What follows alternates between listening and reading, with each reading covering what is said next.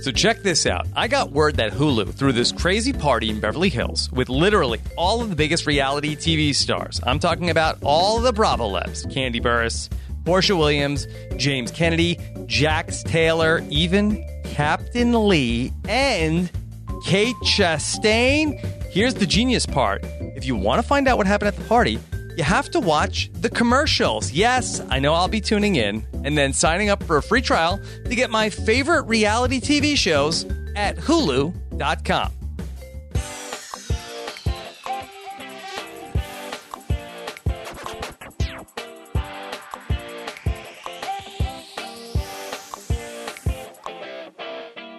Better Call Saul, Season 5, Episode 3. The guy for this is over. But we're just getting started here at Post Show Recaps. Hello again, everyone. I am Antonio Mazzaro. I am not the only guy for this, though. I am joined, as always, by Josh Wigler. Josh, how are you? Well, not as always, but as of now. As of last week, and now for now, and now moving forward, yes. At least for the season. What's up, Biznatch? Oh, please don't call me that. My Abuelita would not like hearing that word. Rob Cesternino has joined us. If you're just tuning in, Rob Cesternino was here for the first 2 episodes. We covered them here at Post Show Recaps. We talk about TV and film, and that's what we do. We're going to talk about all season of Better Call Saul, but Josh, it's going to be you and I all season here. Rob Cesternino and I covered the first 4 seasons.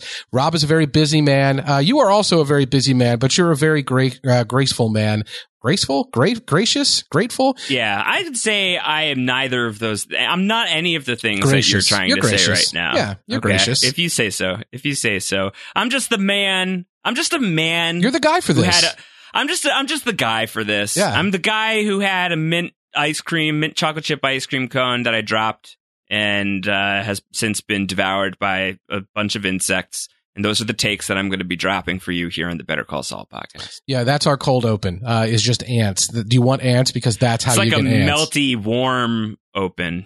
It's like a lukewarm sidewalk, ants infested open. It's a gutter sidewalk, ants open. Yeah, this is not the best way. I guess if you're specifically triggered by insects or then this show started on a hard note this week, and now the podcast is as well. But no, Antonio, I'm thrilled to be talking Saul with you all season long. Certainly, you and I are no strangers to podcasting about these prestige TV shows together. We've got a bunch under our belt at this point, and so to chart forward in the Breaking Bad universe, just you and me. Don't tell Rob, but like I'm excited about this. Well, although I will miss Rob's Mike Ehrmantraut quite a bit. Oh my God, none of us are going to be able to do this. No, right? I'm not even going to try. I mean, I'm sure I probably will try, but hopefully we'll get Rob before the end of the season to weigh in on everything that happens throughout the course of this season. I'd like to do that. I think Rob would be open to that at least once more. So I don't think Mike is dead. Mike is maybe in a bad way, which we'll certainly talk about in this episode. But yes. Mike is not gone. Rob is not gone. You and I are here, and we are going to talk about Better Call Saul all season long. We're always open to your feedback on these episodes. We're on the show itself, Better Call Saul. You can email us at bcs@postshowrecaps.com. Is that correct, Josh? Yes, that's correct. You can also always tweet at me. I am at AC Mazzaro with 2 Z's and 1 R. And Josh, you are at Round Howard, which is like a Howard Hamlin, but rounder. Is that right? That is correct. Like Howard Hamlin, but rounder. I was going to say, but like Hank Schrader, but Howard instead of Hank.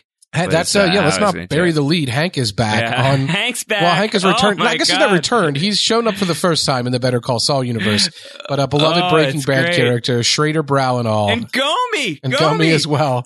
Gomi in the house. And like this had been announced in advance that they were coming back, but we didn't know when they were going to come back. And I don't know about you, but I was really surprised that they were kind of just like dropped in the middle of the episode. Like I would have figured that like Hank would be like an ending of an episode and would like set up a Hank arc, or even at the end of like an act break. And instead it was an entire Hank act. It was the Hank and Gomi pony show, and it was fantastic.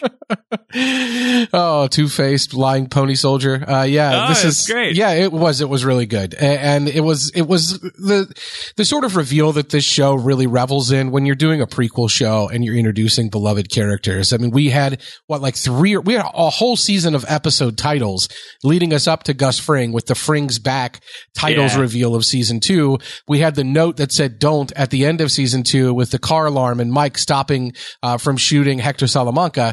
And then we went through that entire long sequence that lasted literally all night, where Mike went to these very dead drop sites and followed people throughout and followed them around town and ended up with the slow pullback to the Los Pollos Hermanos sign.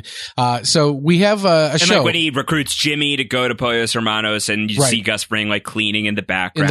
Like they're very I would say like casual but calculated in how they bring I was about to say Game of Thrones characters, how they bring Breaking Bad characters back into the Better Call Saul universe. I felt like that was the very, very much in line with what they did with Hank and Gomi's return, where you see a car pull around, you see it's a New Mexico license plate that says government on it. You see someone wearing like a salmon colored button down t-shirt. With a gut.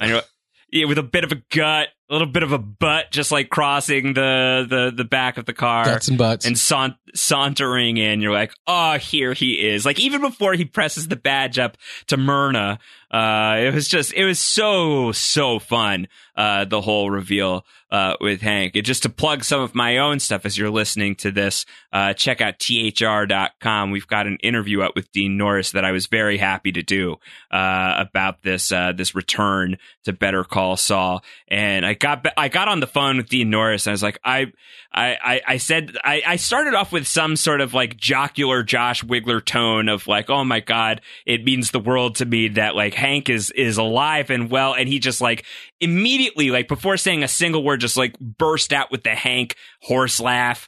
Like he was just like such a jolly guy talking about the return of Hank. He was like so ecstatic to talk about it, which was a little surprise to me because I had thought that he had put the character to bed.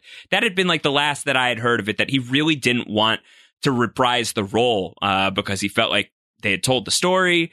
He didn't want to do anything that was just sort of like spinning the wheels and is just fan servicey.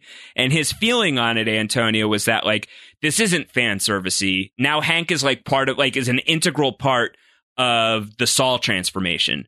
That like Jimmy as Saul is getting deeper into the crystal meth scene in New Mexico with his first brush with Lalo in this episode and hooking up Crazy 8 with being a criminal informant, or should I say Domingo? He's not quite Crazy 8 yet. And Hank being that guy, that this is all part of that circular process that is plugging Jimmy into Saul and charting that progression. So he felt like coming back and being part of that active evolution for that character was a meaningful reason to return to the show. Did you ask him about his Twitter use?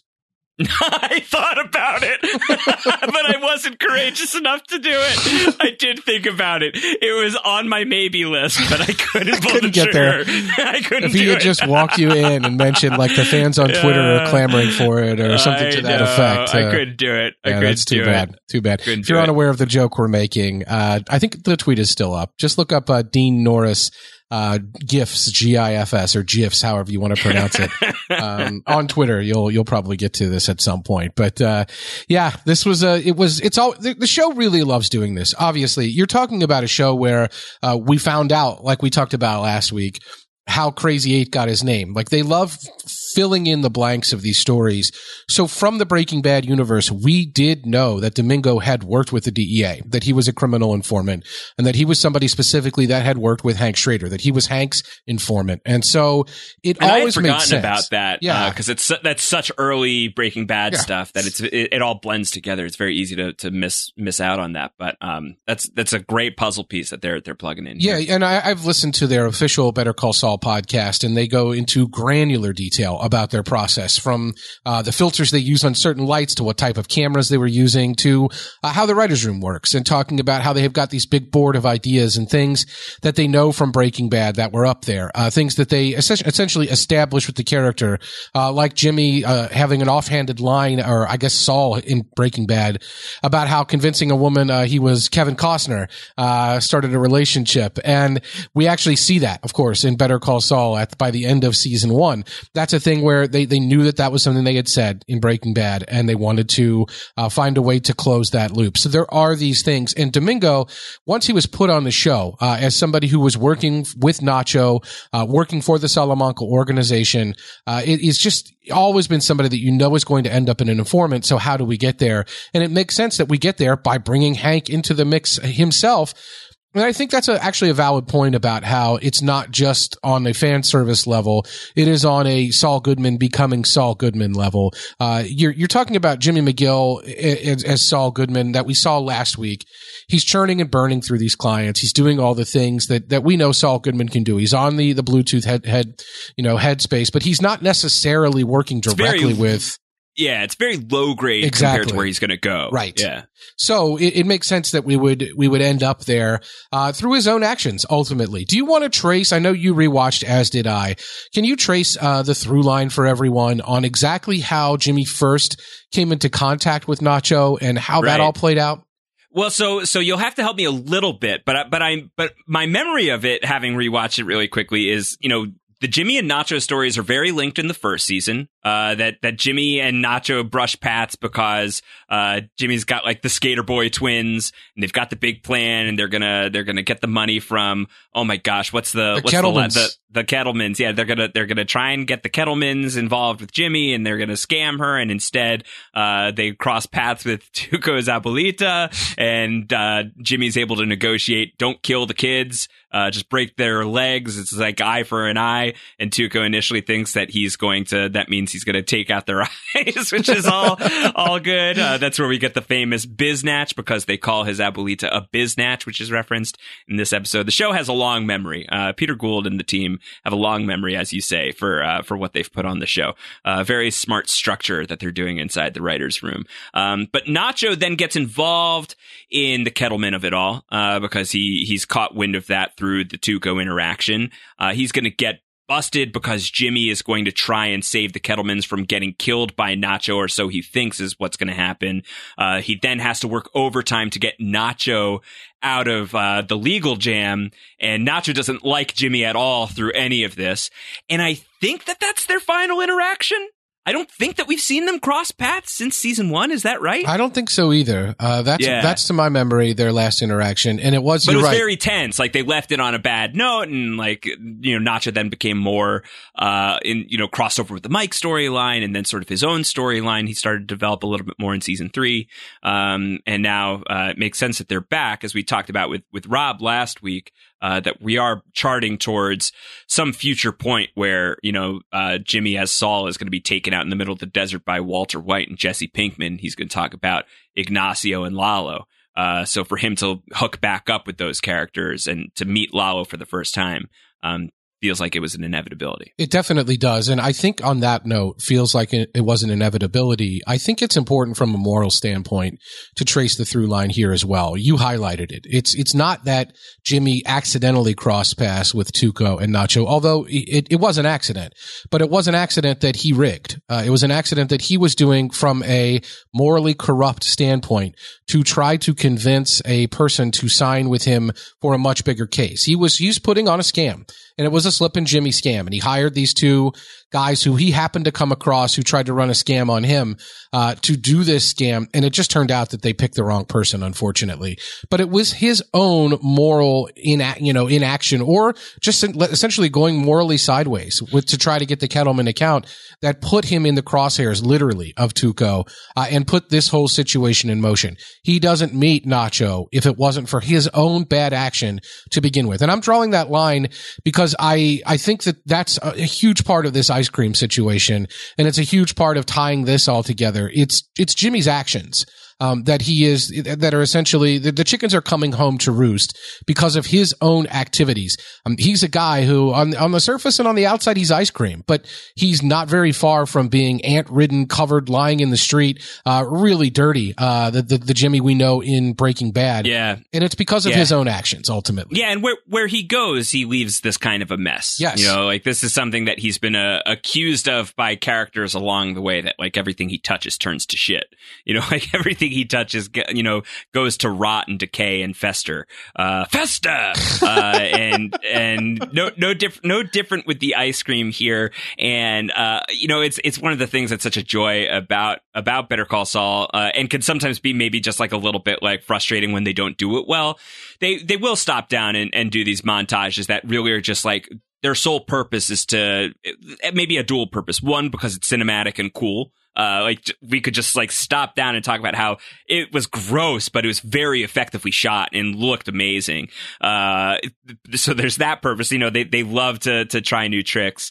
But the other is always just like drilling really deep into the theme. And the theme is always relatively stable. And the theme of what we're charting with Jimmy, it is that slow motion car wreck. We know that just like calamity is coming, and like what we're watching is like every single piece of the Final Destination style highway pileup.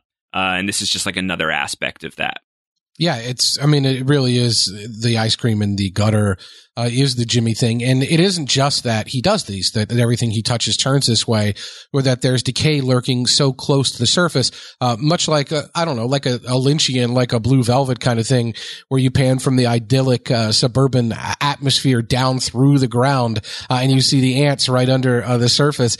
This is the thing that's lurking for all of us, knowing that he is to become Saul Goodman in the Breaking Bad world and what that looks like.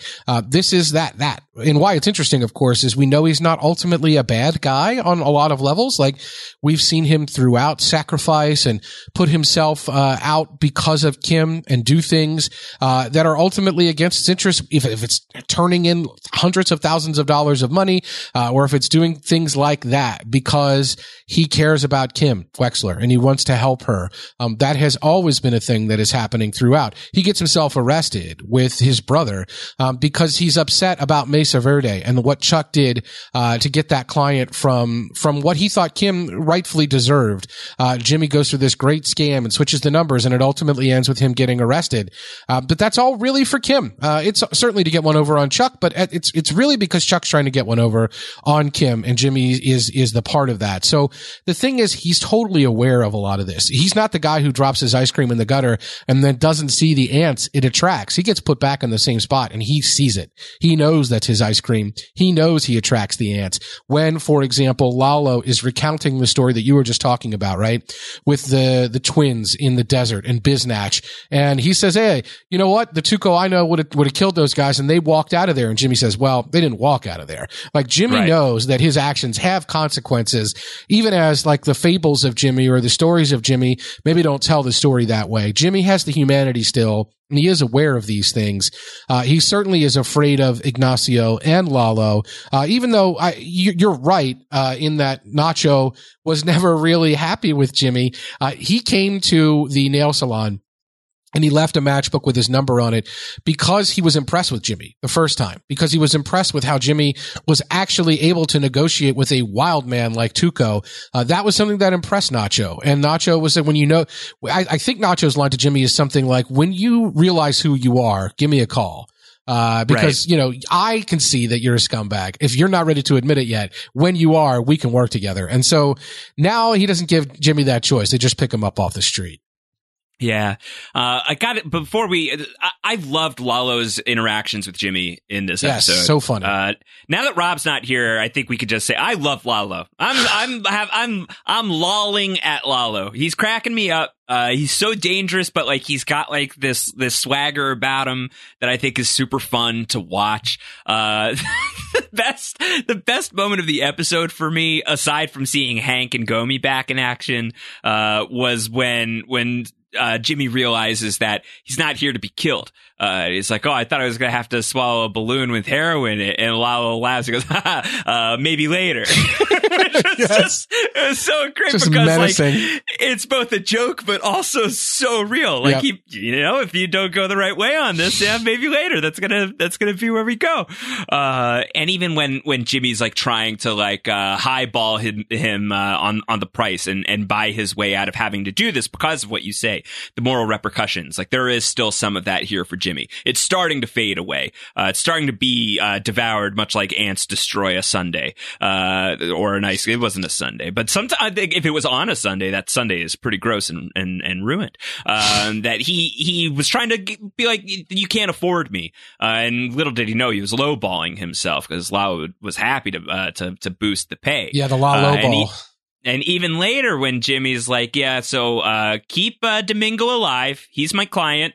I am invested in his continued survival. And hey, if you got other stuff, like maybe don't call me. I'm just very, very busy. I'm not going to have the time to do this. And Lalo just like laughs at him. Says, you'll make time. Yeah. It's like, and poor Nacho, who's like, it doesn't matter if you want to be in the middle of this or not. It's just the way it is. And that's like coming from like a very dark place with Nacho, where he's really caught in between a few worlds. Yeah, we'll definitely get into that, because that's another key part of this story, obviously. So that when Nacho does say to Jimmy in the desert after the last Lalo scene that you're talking about, where Lalo is a madman and just racing his car around the desert against no one. Yeah. Nacho says, it's not about what you want. When you're in, you're in. And he's saying that to himself as much as Jimmy, unfortunately, in that scene. And I just, like I said, I'm reminded of that moment where Nacho does visit Jimmy in the nail salon and says to him, like, when you realize who you are, give me a call. Jimmy maybe is going to have to accept who he is. Maybe it's not a matter of realization, so much as it's a matter of acceptance. Like, he may not be the guy, who he thinks he is. He may be the guy who thinks that when a bunch of, guys from a cartel pick you up off the street, they're going to kill you. That's not the case. They actually think that you're a scumbag and they can use you. And you're right. And there are those moments for Jimmy throughout. I'm thinking back to season 1, where Mike needs a similar thing, where he needs a shady lawyer. Mike is under suspicion of murder, and this is around the time of the 5-0 episode in season 1. And Mike gives Jimmy a call, basically, knowing that he solicits Jimmy as his lawyer, knowing full well that he can trust Jimmy to spill coffee on a cop so that Mike can steal the guy's notebook and see what he has. And Jimmy says to Mike at some point throughout this caper, like, how did you know that I would do that? I was going to do it. Yeah. And Mike just kind of looks at him like, come on. Yeah. Look at you. I don't know who you think you are. He doesn't even need to know the word slippin' Jimmy to know he's slippin' Jimmy. Exactly. And this is obviously a central part of the show, is people's various levels of acceptance of who Jimmy McGill is. Chuck called it out from a mile away, right? And Chuck knew at his core what he was, and Chuck was so obsessed and so dedicated to the moral correctness of the law that he never wanted Jimmy anywhere near that. He wanted to keep Jimmy under his thumb because he knew he was a chimp with a machine gun, as he said, when he became a lawyer. Kim, I think, is at a different level of her acceptance of this. And we see that throughout this episode. We see, for example, after the scenes, the beginning of the episode. Mr. Acker. Yeah, well, Mr. Acker is later. But Kim and Jimmy on the balcony, and Kim's so happy there's no Mesa Verde tomorrow, and Saul Goodman just had his best day, Jimmy says. And Kim doesn't say good for you. She says good for Saul. She doesn't want to really accept that they're the same person, and it isn't there yet for her. And it's just, I'm struggling with this, to be honest. I'm struggling with having a lot of sympathy for Kim, and this was a really good episode to expose that a little bit. I don't know. So let's talk about Mr. Acker. Kim's situation is what? That she is working for these pro bono clients, but she still has the master's voice is Mesa Verde. Like, they're the ones who pay the bills. And when Rich Schweikert, her boss at Schweikert and Coakley, calls and says, hey, Kevin Wachtel from Mesa Verde really wants you out there, you have to drop everything you're doing. You have to drop the good cause and go out there. And she's already like played the card where she's like fully ignored that, and that did not go over great. Correct. So she's like run out of like being able to do that. Yeah, she's burnt her time where she can't do that, right? Yeah. So then she goes out there, and it doesn't go well with Mr. Acker. It doesn't. And to me, so this, where they are right now, and this problem where Mr. Acker doesn't want to leave the house, and he's like the only person who's holding out. Is this the same plot of land that she and Jimmy did the big ruse in I think it was the penultimate of season 4, where they go and they like switch out the blueprints and everything like that? Is this the same place? No, I don't think it is. That was for that, I think, was in Lubbock maybe, but that was specifically for a different style of one particular bank. Basically, Kevin Wachtel had noticed that a particular design of a bank was doing really well and getting better foot traffic. And he said, hey, is it too late to go change the design of this other proposed bank? And Paige from Mesa Verde said, yes, it is. And she wanted Kim to back her up. And Kim did. But then Kim and Jimmy, of course, did what they did to change it. I don't know how. We never saw how Kim was able to explain that to Paige, by the way. That felt like a loose end to me, that Paige might ultimately become cognizant of what Kim is doing, that might call her out for it. TBD on that. But this is just like a neighborhood that they've essentially bought all the properties out of that they want to build a call center in, not a bank specifically. And there is the one holdout. I do think that like where I was going to go with it is still thematically linked, even if it's not like directly linked to where we left Kim in the end of season 4. Is she's been taking on this pro bono load because it makes her feel better about herself. It's tragically, even if he gets many of the details wrong, Mr. Acker is not entirely incorrect about his assessment of Kim Wexler, that she is taking on these pro bono cases, I think in large part because she's good at it, sure, but being good at it means she feels better, and she also feels like it takes some of the moral stain off of what she's doing with the big bank work that she is doing for Mesa Verde, and uprooting people's lives like Mr. Acker. And it doesn't matter that Mr. Acker is a bit of an ass clown, which he absolutely is. Like, the way that he's talking to Kim is very uncool. But like she gets it from the perspective of this man who is being asked to completely change and dramatically transform his life with no real say in the matter, that he's been like actually ordered to do this in a court of law now at this point, and all he's going to get for it is $15,000 or whatever it was, $18,000, I think. $18,000. You can buy a mansion with a pool, like he's not going to be able to do much with that. And so like she's doing good work for certain people, but the bulk of her income is coming at the expense of human beings, is coming, there is this karmic toll, that I think is weighing on her. And especially when she's taking that home with her and all she can do about it to relieve the stress right now is to throw beer bottles into a parking lot, alongside Jimmy.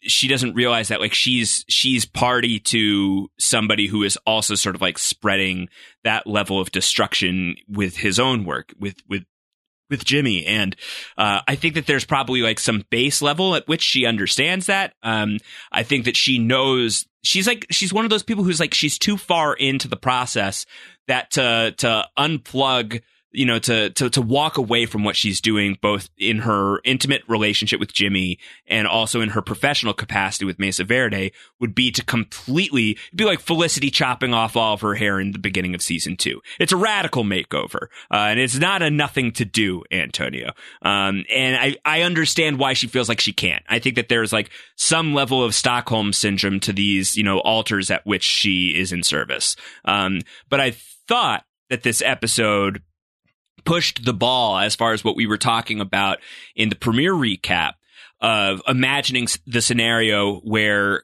Kim is back in her small town. She goes home. You can see like from these interactions with Mr. Acker that like even when she goes back to him to try and help him pick out a house, and like maybe we can like do this together. I will take off any day this week and help you move, and that's still not enough. That she may get to a point where like even separate from Jimmy, or maybe like sped along by Jimmy, but maybe not in like the massive blowout that we're thinking, but it could still be the massive blowout we're thinking. Feels like, what? Screw all of this. I am going to chop all the hair off, and I'm leaving New Mexico, and I'm going back home, and I'm going to fight the fight for the little people. And I can imagine that, and I think that this episode pushed her in that direction, which is something that you want for her if you want Kim Wexler to survive Better Call Saul. Definitely. She and Jimmy are both in many ways struggling with their level of being the guy for this. They call in the hammer. They call in Kim Wexler to go talk to Mr. Acker because she's the one who can get things done.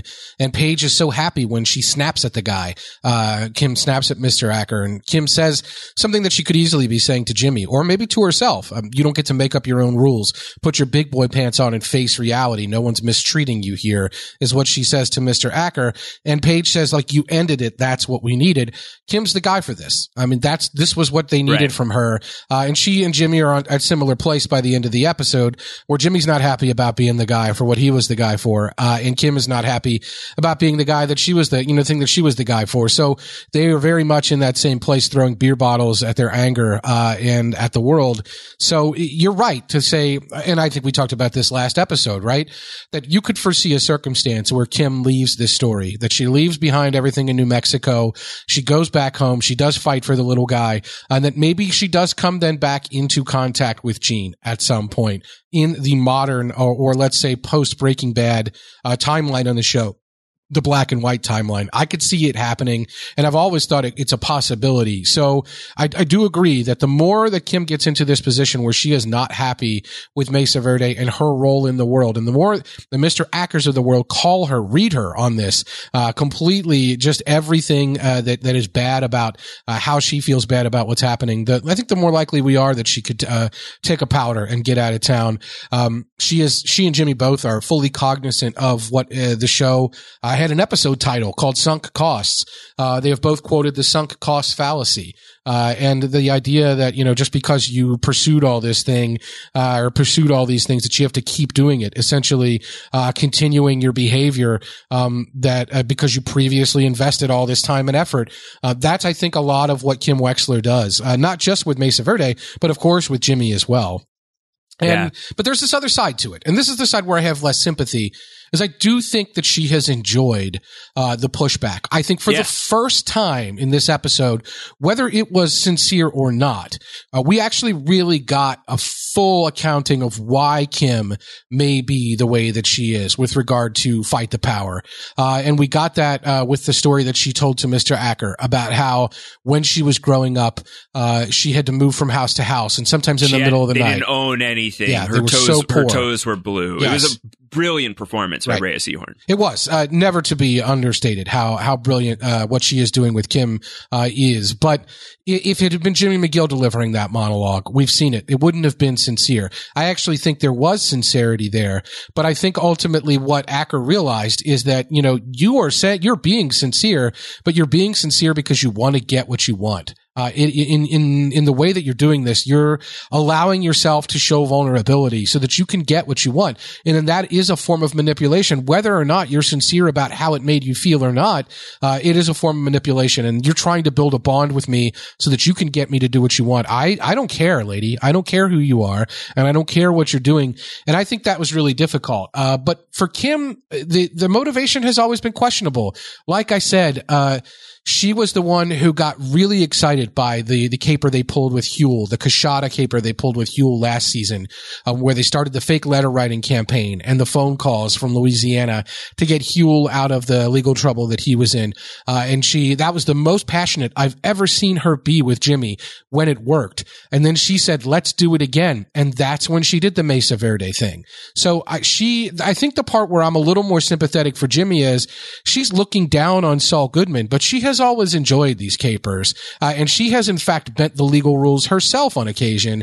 And I just don't know where her real looking down on Jimmy comes from, except for to say, on some level, I think she's looking down on herself. She's looking down on the decisions she's made. She's looking down on the sunk cost that she is pursuing with Jimmy McGill, and she realizes she should be doing better. And she has said about Mesa Verde, for example, what did I do? I made like a state bank into a regional bank. Big deal. Right. Like, so great, So I get why she's upset about this. It does make me wonder, like, what's the snap moment? Like, where are we headed with her in terms of her leaving town, or in terms of her getting in trouble? Like, in terms of someone snapping their fingers and half of the population of the Better Call Saul universe disappearing into thin air? Perfectly balanced, as all things should be. Justice is blind. Yes, that's exactly what I mean. The Thanosing. Yeah, I don't think that's happening. No, but not until Heisenberg shows up. Anyway, we had been wondering what would push Jimmy to become Jimmy McGill as Saul Goodman, to become essentially the Saul Goodman character. That was the central question of the first few seasons. We're there now. So I think the question now becomes, like, what happens to Kim Wexler in this timeline where Jimmy is Saul Goodman that pushes her out of the story? Why does Jimmy as Saul Goodman, why is he different in Breaking Bad? Yeah, he's funny, he's acerbic, but he seems like a real scumbag. And where does he get that scumbag? Where does that come from? Because he's such a nice guy in Better Call Saul. And I got to imagine the stuff with Kim is a huge part of that. And I don't care about it just as it informs Jimmy. I'm all in on the Kim storyline at this point through her own merit and through the work of Ray Seahorn. I'm very curious as to what the moment is that's going to cause her to get sideways with Mesa Verde. Yeah. Because the money's really good for Jimmy right now. Saul just had his best day ever. Yeah. And like, it was, very morally objectionable work that he had to perform, but we know he's going to perform a lot more of it. And that money eventually is going to start talking. But does that money talk loudly enough if Kim is still in the picture? I don't know. So it would, it's not like he hasn't kept secrets from her in the past. So it's not impossible that he just like drills down so deeply into being Saul Goodman while, and like being connected to Lalo and Nacho while Kim is still in the picture. But I can imagine it's even easier for him to just go all the way in on that if he's just even more embittered that here he is, Jimmy McGill once again never gets to have a good thing. And he gets so bitter and he takes it all so personally and he feels like he's constantly being done wrong by the world. And I think in that regard, actually, to what you said about how he sees the ants on the ice cream, I do think that there are times when he doesn't. And I do think that there are times where there are certain ways in which he feels like the law is unfair. The law does not work for him, so he's going to make the law work for him. Like the law is unjust, so he's going to bring justice to the world. And I think we talked about that with the season 4 finale, and how he has that like big, what I said was a pump up speech, but really was very dangerous words that he's doling out there and are very, very, projective in terms of his own experience. And I can imagine the realm where Kim is the person who has like the clear-eyed moral break where she's like, what I'm doing is not good. What I'm doing does not sit well with me. Certainly like the questionably legal things that we've done. I can't keep doing that. I have to rid myself of that behavior. And that means a breakup with Jimmy, a departure from Albuquerque, whatever it is. You can imagine Jimmy responding to that very, very callously, very, very bitterly, the way that he responded to Chuck basically abandoning him. So I think that that's something to keep an eye on. I don't think that Jimmy can go all the way in on being Saul Goodman until Kim takes some kind of stand like that. Yeah, and it just seems to be coming because she, like I said, she got called out on the carpet by Mr. Acker, and it definitely hit her to the point where she's throwing the beer bottles by the end of the episode. But like I said, there is this aspect of her character that I think enjoys bending the rules or sees the value in it. So something's going to have a switch is going to have to go off, where you're right, where she's going to draw the line in the sand and not the sand in Mr. Acker's front yard, because ultimately these characters are having to deal with the consequences of their actions and come to grips with who they are. And that's so much of what Better Call Saul is. It's certainly happening with Mike Ehrmantraut in this episode too, Josh. Mike does not like the Sydney Opera House. And why? What's his deal with the Sydney Opera House? Do you not remember? You gotta take the third one out from the bottom. Yeah, this is a no memory of it's this. A very deep cut, but it ties back to Werner Ziegler.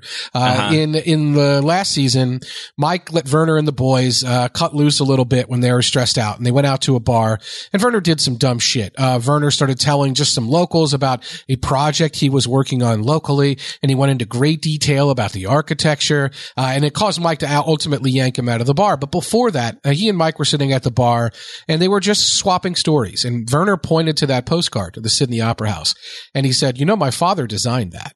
He built that. He was an architect, and he built the Sydney Opera House. That was his. Wow.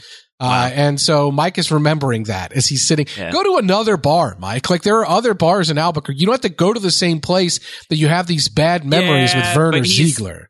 He's trying to atone, and he's trying to look it in the eye, or maybe he can't escape looking it in the eye. I think that there is this piece of oh God, what have I done?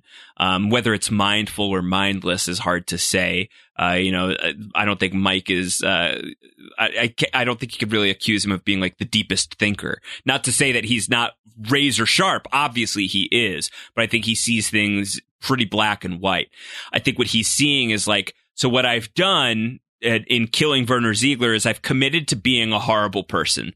And because I'm a bad person now, because I'm officially a bad guy, I have to sit in that. I have to live in that. I don't get to take myself off the hook. I wouldn't let anyone else off the hook on this. I have to sit in being a bad person. And I think he was already taking on, certainly out of love for his granddaughter and his daughter-in-law, getting more involved in Kaylee's life and everything. But I think also because he felt like moral responsibility to do that because of what happened to his son and the role that he felt he played in that. Here, who does he have to pay that forward with Werner? To step out and comfort anyone associated with that would be to blow up covers, would be to make things very dangerous for his family. There's really no one he can confide in for any of this stuff. So he has no choice but to drunkenly wallow or to potentially drunkenly brawl with a bunch of people on the street. So he's he's getting all of this out of his system in very unhealthy ways. Though I'm glad that he got it out of his system the way that he did this week, because watching him tool on that punk was pretty amazing. These people who were just coming after him, and here comes old man Mike, just knock the guy's arm clean out of its socket. Yeah, and I think you're right about whether it's conscious or unconscious in terms of his own desire to atone. He knows exactly what he's doing by antagonizing these guys. He knows he's going to get in a fight, and he wants to get in a fight, and they're not up to it. I mean, he obviously has ripped the guy's arm out of the socket and says well, anyone else? He's ready to go. So it is a man who I think is willing to accept his fate, whatever comes of it. He's not going to, he even says to them, I got a lot more money than $20. He is willing to say, bring it on. Come at me. I'd love for you to beat the shit out of me. But they are not up to the task. So he is definitely seeking atonement. But it's on that sunk cost fallacy, right? Where he's already far down the road. You're right. I think and you called this out on last podcast, that he gives the speech to Price, or Daniel Wormald about you're already a criminal. Now it's just a matter of what kind of criminal you are. Mike has crossed the line, and the acceptance of that brings back all the guilt that he already felt about 5-0, and that he had a little bit in his rearview mirror with what he was doing in Albuquerque in terms of not doing that. But he acted out of guilt with regard to Stacey. He didn't, he's a very smart guy when it comes to investigation. He knew her story was bullshit about the fact that her house was getting shot up and all this. He stayed up all night and he knew there were no gunshots, and yet he did not do anything to intercede. He let himself get further down that path where he had to financially support her because he felt guilty about what happened to his son. And he's still dealing with so much of that. So much of that father and son guilt is there. That's there with Nacho too, right? It's there in this story of Nacho and Nacho's inability to get out, or Nacho's inability to be defined by his decisions or not defined by them, as the case may be. Nacho, it seems like Josh has tried to pull a caper where he's getting his dad out of town by buying the business out from under him. We're on Papa Patrol this week. Papa Patrol, sure. Yes, here we are. Yes. Yeah. He wants to basically come up with a scheme to get his dad to think that he's got this great offer and it's not anything attached to Nacho, but Papa knows his son. He knows what's going on. They've got the history. He knows that things have been dangerous in the past, and he can smell what's going on here, and he does not like it at all. And guess what, Antonio? I don't like it either. Yeah. I don't like it either. Me neither. This is awful news for Papa. I know. Can't imagine he's going to be okay. I think that this is bad. He should have taken the deal. In this game of wheel or no wheel, he should have taken the briefcase and gotten out of Dodge. I think this is bad for Papa. Instead, he says, "Mira mi los ojos," look me in the eyes. Yeah. I know that you're full of it. I'm not running. I'm going to stay. And the thing is, Papa makes a really good point here, that Nacho could go. I know Nacho is under, Nacho is in the game and Nacho has a lot of responsibilities, but we know Nacho has the passports. Nacho could get out of town. There isn't really heat on Nacho, first of all. It's not like he's under federal investigation or it would be hard for him to cross the border. The only people that would come after him are the Salamancas, and I gotta believe they have bigger fish to fry than if Nacho Varga just disappears and is never seen or heard from again. I don't think that that's going to be a big problem for him. Why is Nacho not getting out? That's the question that I have. Like, why has he not run? His dad won't run. I think that's the main reason Nacho won't get out, is he's never going to skip town and never going to bolt while his dad is still around, because he knows if there is going to be any blowback, that's where it would be. If he can get his dad out of town, however, maybe Nacho can get out. And I don't know why Nacho doesn't say that to his dad. Like, hey, if you leave, I can leave and I will leave with you.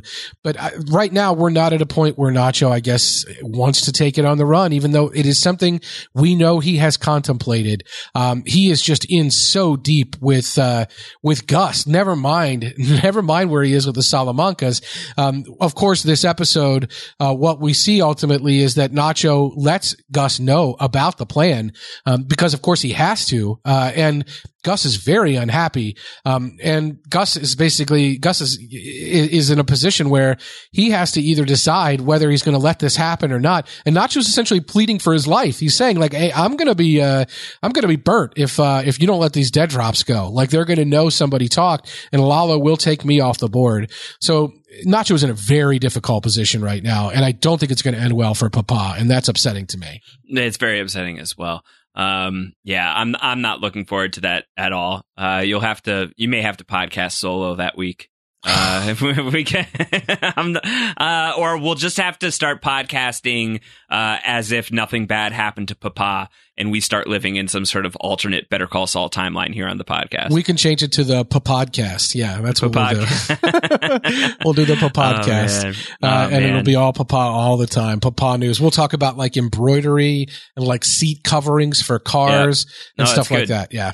It's good. That's how podcasts are a very occupied space, but I don't think there is a car embroidery podcast out there. I don't think so. Not that I can think of. Yeah. I feel like as we're looking towards wrapping up, I feel like we haven't given nearly enough credit to, obviously great to have Hank and Gomi back on the show, but the scene itself was so wonderful. Cause this is something that I love, like the play acting within the world of Better Call Saul. Yes, the meta. Where Jimmy like slides the thing over to Domingo, says, how are your memorization skills?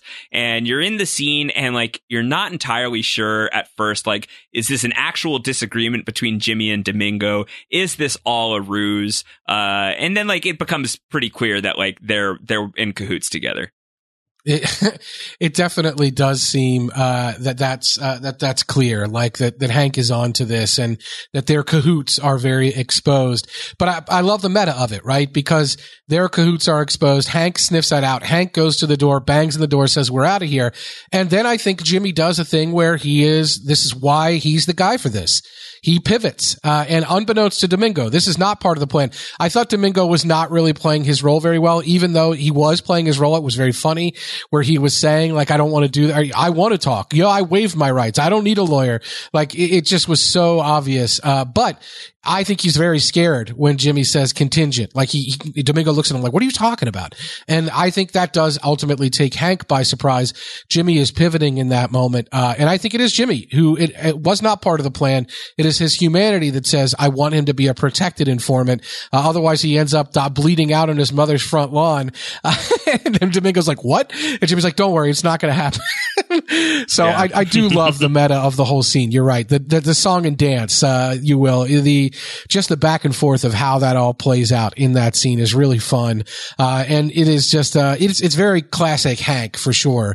Just like, I'm not here for this. I don't want any part of this. Just bucking up his back. He's a silverback Hank. And so to see him behave the way he's behaving, it takes Jimmy McGill actually pivoting away from that plan, for it to actually work. So that's the reason he's the guy for this. He's really quick on his feet and very good at talking his way out of problems. Yeah, and did you know that Gomez was the guy to eat expired vanilla frosting? I was going to ask you, what's up with Marie's food safety procedures? Why is this something that Hank is ranting about? Hank being like disgusted by Gomi eating frosting, like slightly expired, like sugary frosting, felt very judgmental coming from Hank. That feels like that's something that Hank himself would do. It definitely does. So, yeah, I mean, maybe I'm projecting because I did just like within the last 2 months crush a thing of chocolate frosting. Was it expired? No, it was very fresh. Very happily, my wife works at a kitchen now. She works in an event space and often gets to bring food home. And so she brought like this big tube of chocolate ganache. And Antonio didn't last much longer than a week or so. Went straight to the belly. Josh the Ganache. Yeah, Josh the Ganache. Yeah, that's good. They call me. It's one of my many names from the old days. Hank's patter is always going to be funny, and that's a fundamental aspect of the character that it was really I hope we fun have to him have on the back. show for the long haul. But I don't know what the level of commitment to Better Call Saul we're getting from Dean Norris and Stephen Michael Quezada moving forward. I think the fact that it was under wraps for as long as it was suggests to me that this is a fairly brief turn. I don't expect that we're going to get to see them like all season long. We may get to see them throughout the season, but I would expect just like a smattering of appearances here and there at the best. But I would love the world in which Hank Schrader is a series regular on Better Call Saul. I don't see it. I think that we're going to be in special guest star status with Dean Norris anytime we do get him. I did notice special guest star for Dean Norris. Stephen Michael Quezada just a guest star? What's the deal? This is not special enough for you?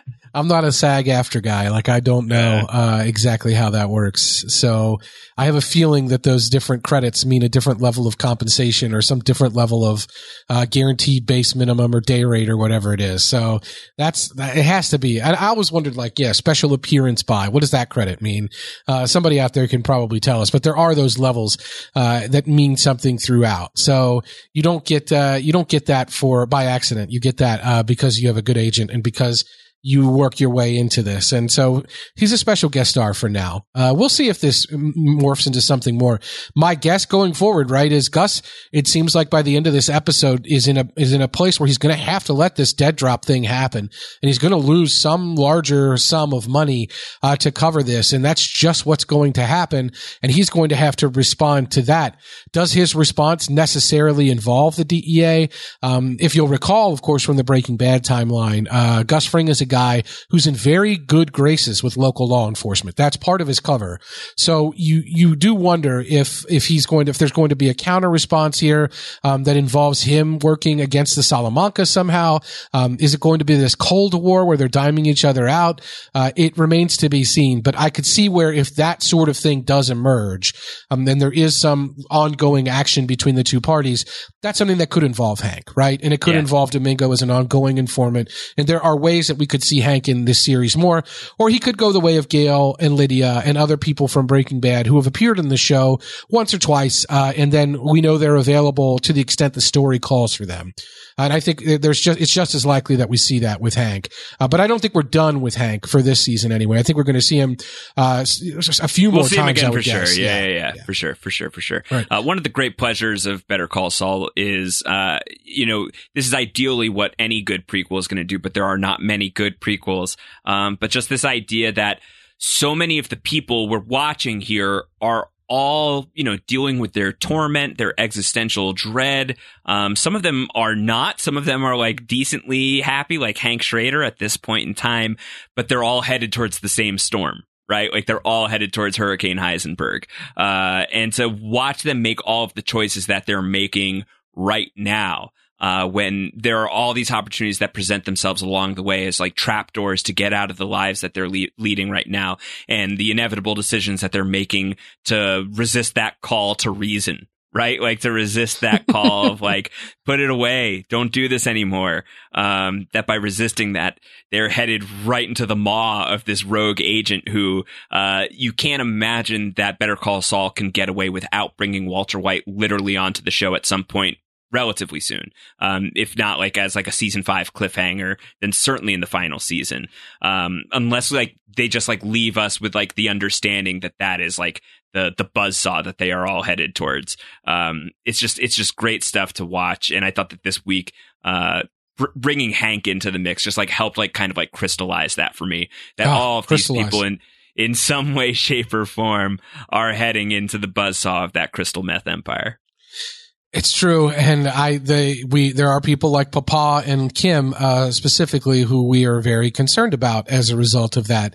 But we are much further down that road than we have been, and it makes sense because the end is nigh. We know that Breaking Bad and Better Call Saul will come together in some way because Better Call Saul is ending after season 6, and so with the end being nigh, it makes sense that we would get there. Speaking of the end being nigh, Josh, anything else you wanted to hit before we wrap this podcast? No, I'm good, Antonio. Check out that Dean Norris interview if you'd like to read some more Dean Norris action. It's up on thr.com. And if anybody wants to talk to me about the possibility of eminent domain and why that wasn't in play from a legal standpoint in this episode, I'm always available to discuss that on Twitter at AC Mazzaro. There's a very notable eminent domain case, Josh, that takes place just a couple years after our timeline here at Better Call Saul. And I think that ultimately is why we're in a position where they did not go under that realm. But there's that aspect to talk about. If anybody wants to talk about it, get at me. About eminent domain. Get out, eminent domain Twitter is lit. I'm sure it is, unfortunately, somewhere. I also do think of this podcast as His Eminence's domain, His Eminence being yourself. Oh, thank you. I appreciate that. And I'm thrilled to be here as your court jester, doing my best to make it sound like I know what I'm talking about with Better Call Saul. Well, if you want to subscribe to our podcast and hear all of this chicanery, go to postshowrecaps.com/BCS iTunes. That's will get you to the direct feed for this particular podcast. Of course, there's always stuff going on across the board, Josh, at Post Show Recaps. You guys are talking about Lost every week, Down the Hatch podcast, but there's also Star Trek Picard podcast, Josh, Fear the Walking Dead. Is that right? What else is in the mix? Main Walking Dead right now. Curb Your Enthusiasm also happening right now. Westworld is just around the bend. The news on that front coming your way within the next week or so, as it has to, because the show comes back on March 15th. Maybe you'll just get the news when the show comes back. But we're going to have podcasts here on Post Show Recaps. That's definitely going to be a thing. So yeah, lots going on. Curb Your Enthusiasm, Walking Dead, Better Call Saul, Lost Down the Hatch, and Star Trek Picard. What a time to be alive on Post Show Recaps. What a time to be alive indeed. And let's hope that time continues for Papa, for Kim, and for everybody else here in the Better Call Saul universe. Thanks everybody for tuning in. We'll be back next week to cover episode 4 of Better Call Saul.